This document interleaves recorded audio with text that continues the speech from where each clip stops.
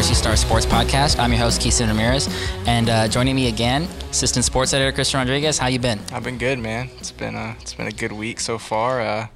Softball team we're about to talk about, they got the win, walk-off style, so that was pretty cool to watch. Yeah, man, things are going well right now. They played the game and they did stuff. I mean, that's what they do every week, but they played a game and they did stuff. In particular, this 5-4 victory over Texas A&M Corpus Christi, looking at the box score, it was an extra inning game, so by that nature, it sounds like it had some things going on. So if you look at it, Texas State scored 2 runs in the second inning. They scored 2 runs in the 5th inning. Taylor Webb, Kendall Wiley, scored on a wild pitch. Lexi Fire doubled in the second inning. Courtney Coral homered to right center in the 5th inning. And then the 6th inning happened. Can you tell me what exactly happened in that fateful 6th inning? Kaylee Garner came in the 5th inning to relieve for Randy.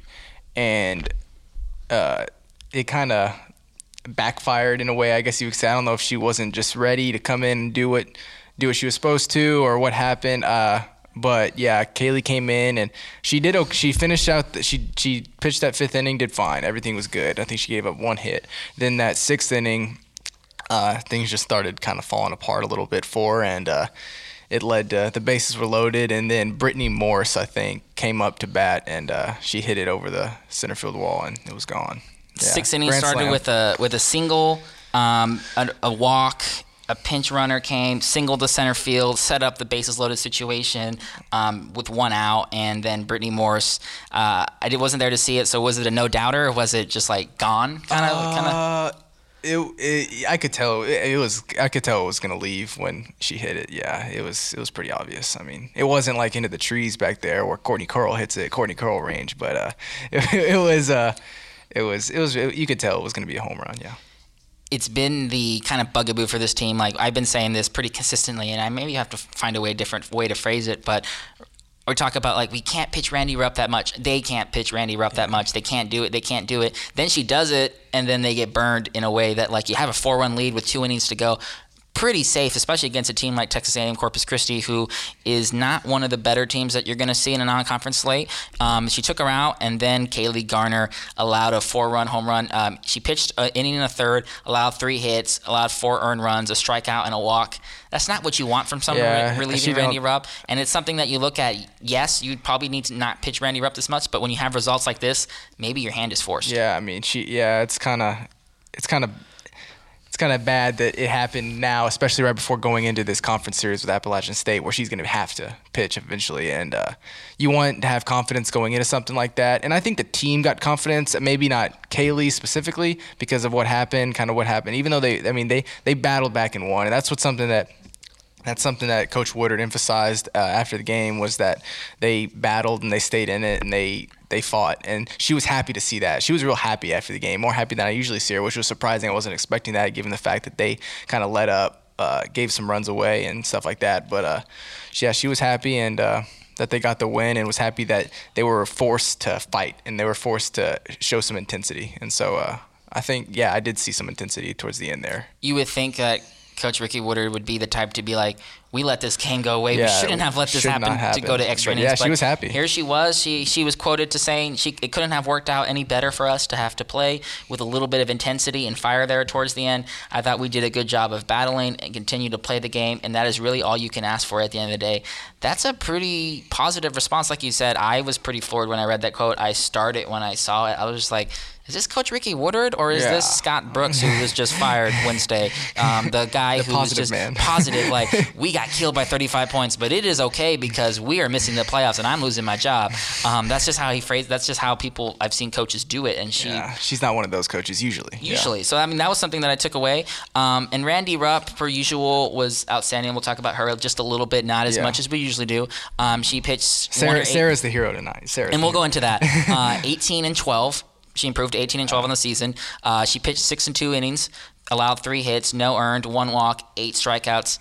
Typical Randy. Yeah, I mean she did it. And I think she did it in a cooler way this time. It may not have been a flashy, perfect game, no-hitter that she sometimes does, and Anything less is like disappointing now. But it was so weird because she only gave up one hit, I think, in those first 5 innings, and then she got replaced, and then she came back in the top of the 6th, kind of midway through, and there was a couple times there where it looked like she was about to give up some runs because there was runners on first and third at one point, and she finished the inning and got out of it, and she just had a real, I thought, different kind of good game today. And that's what Woodard said too, is that she usually doesn't do good in relief situations, Randy, and she's been kind of struggling with that. So seeing her take that next step, it's a different step. Coming off the mound, taking an inning, a third off, coming back. That's not easy to do. Yeah, that's not easy to do. Very hard to do. And she did it, and she did it well. And she only gave up 3 hits for the game, like you said. And I mean, typical Randy. She does something that we don't normally see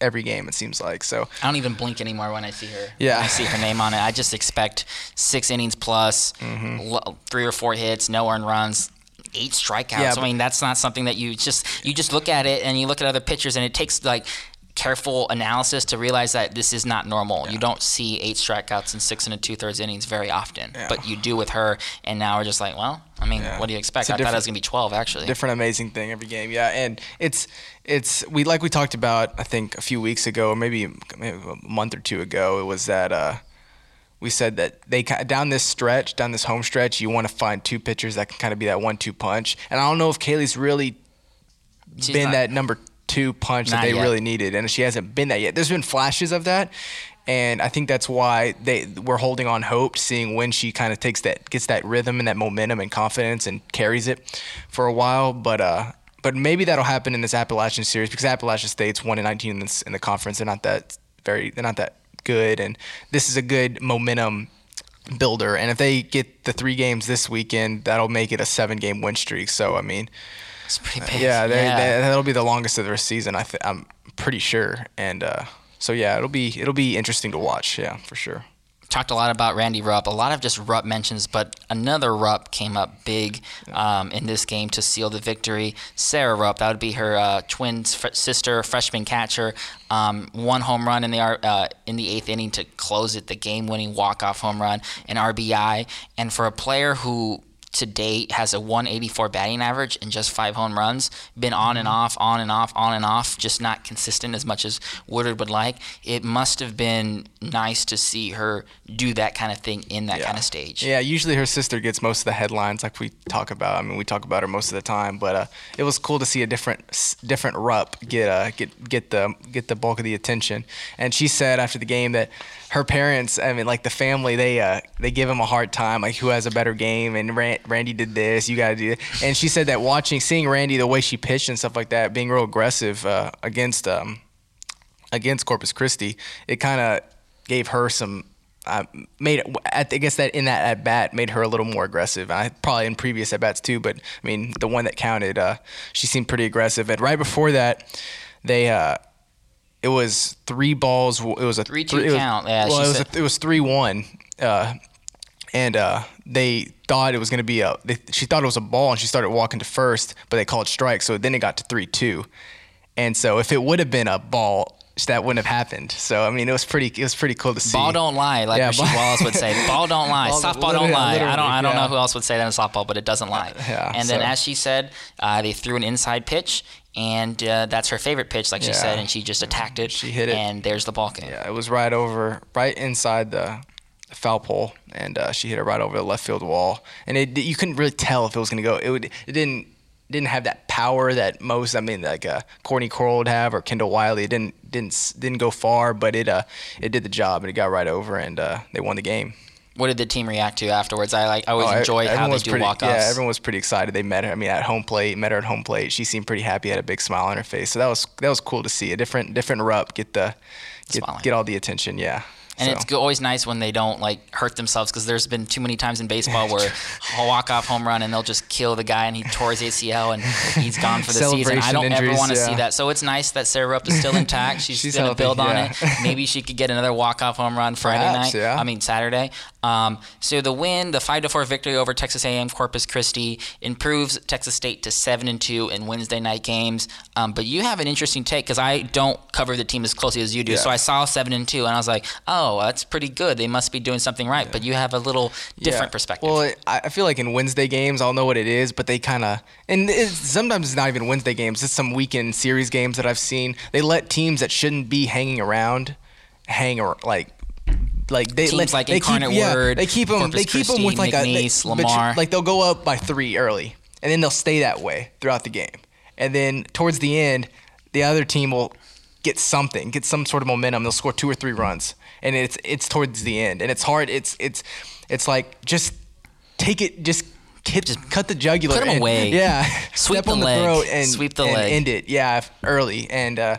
So they got 4 quick in this one through those first 5 innings, and they didn't really have a dominant offensive game. It wasn't. They had 7 hits. I mean, it wasn't that great of a game offensively. But yeah, luckily Sarah Rupp saved the day, so that's all that matters, I guess. That's what I would call the Spurs syndrome. This is our first, maybe second, but this is our first legitimate Spurs reference in this podcast. It's our first, I think. Apologize. Yeah. I mean, they played Wednesday night. Hopefully they're 1-1 in the series by the time you're listening to this. Podcast. But I call it the Spurs syndrome because it wasn't last year. It might have been last year, or the year before, where they would beat the best teams in the league, and they would beat them consistently. They beat them handily. But then when you put them against like the Milwaukee Bucks or like the Philadelphia 76ers, they would play down to their level, and it'd be so frustrating. You'd be like, 90-87 victory over one of the worst teams in the league. Then they go and play the Clippers and beat them by 25 at home. It was frustrating to see. Eventually it worked out, but I don't know if that's what's happening. Maybe playing down to levels or something, because I've been an athlete and I've played pickup games. This is not the best analogy, but I've always known that like if I know the other team kind of not very good at the sport, I'm kind of played down, and I'm just like, I can do this kind of thing and do my thing. And it's not how you should approach it. You should approach every game the way you want it to. Those pickup games get serious. And when I see that other team sucks, I'm like, all right, here's time for the triple reverse layup over like 3 guys, because like who cares? We're gonna win anyway, kind of deal. Yeah, and then you get caught up and then you lose. And then we're like, damn, they're not that bad. I'm actually really bad at basketball. But that's what I'm saying. Looking ahead to the rest of the season, 3-game series at home against Appalachian State. They are 1-19 in the Sun Belt Conference, which is last. They have 1 more win in the conference than we do, so that's not very good. They're 12-28 overall. Their only win in the conference was over Georgia State, April 12th, I think, correctly. And I pointed out some 2 losses when I was looking at them. 6-23 loss to Louisiana Lafayette, and then they follow that with a 2-21 loss to Lafayette. That's bad, right? No, 21. Yeah, in a 2-game stretch, they allowed 44 runs. You Lafayette. 44. Lafayette's great. Lafayette, yeah. But it would take Randy Rupp probably 44 games to allow 44 runs. Like that's how bad they've been. Yeah, I think so. Yeah, Appalachian State's not very skilled. I don't know how to word. They're just not very good. I can't talk about why they're not good. They can't hit the ball. They can't pitch. I mean, they can't hit the ball, and they can't avoid the other people from hitting the ball. I think that's what it comes down to. Yeah. So I mean, if Texas State goes in with the right mindset, takes this team seriously, doesn't play down to their level like we were just talking about, and gets the job done, they should have 3 wins out of the weekend. So for sure. Any final thoughts? Like we said, by the time y'all are listening to this, I hope the Spurs are 1-1. But other than that, no. Hope y'all, whoever's listening to this, I hope y'all have a good rest of the week. And hopefully they get 3 wins out of this weekend, which they should. My final thought was coach from Ricky Woodard. She says, I want to be at our best 2 weeks from now when the conference tournament, which is hosted in San Marcos. We have to continue to get better, and we can't worry about who is in the other dugout. We have to focus on what we're doing, and that's a very important part of sports, just realizing that at the end of the day, you got to focus on the opponent at hand and take them, and like to Coach Fran, put him behind the woodchip and spank him a little bit. That's what they should do. So I want to see that from Texas State softball. And if they lose to whatever reason to Appalachian State, we'll have some things to say Wednesday. Oh, yeah, for sure. But that's our show for today. For Christian Rodriguez, I'm Keith Ramirez. Peace out. See you.